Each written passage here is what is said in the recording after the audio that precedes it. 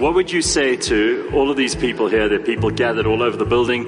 There are people who are listening in their offices right now, and many people are going to be coming down to join us for the next couple of minutes. What would you say to them is the important message that you'd like to carry over for volunteering your time? I mean, you've probably had personal experience of this, something very rewarding to it that you might want to reflect on.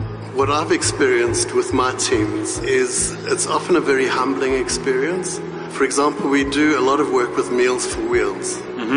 Wheels for Meals, rather. And we take food into communities. We do like a Christmas in July and so on. And to be able to see and experience what people are experiencing out there in our country is very, very humbling. It's very rewarding to be able to contribute a little bit to that.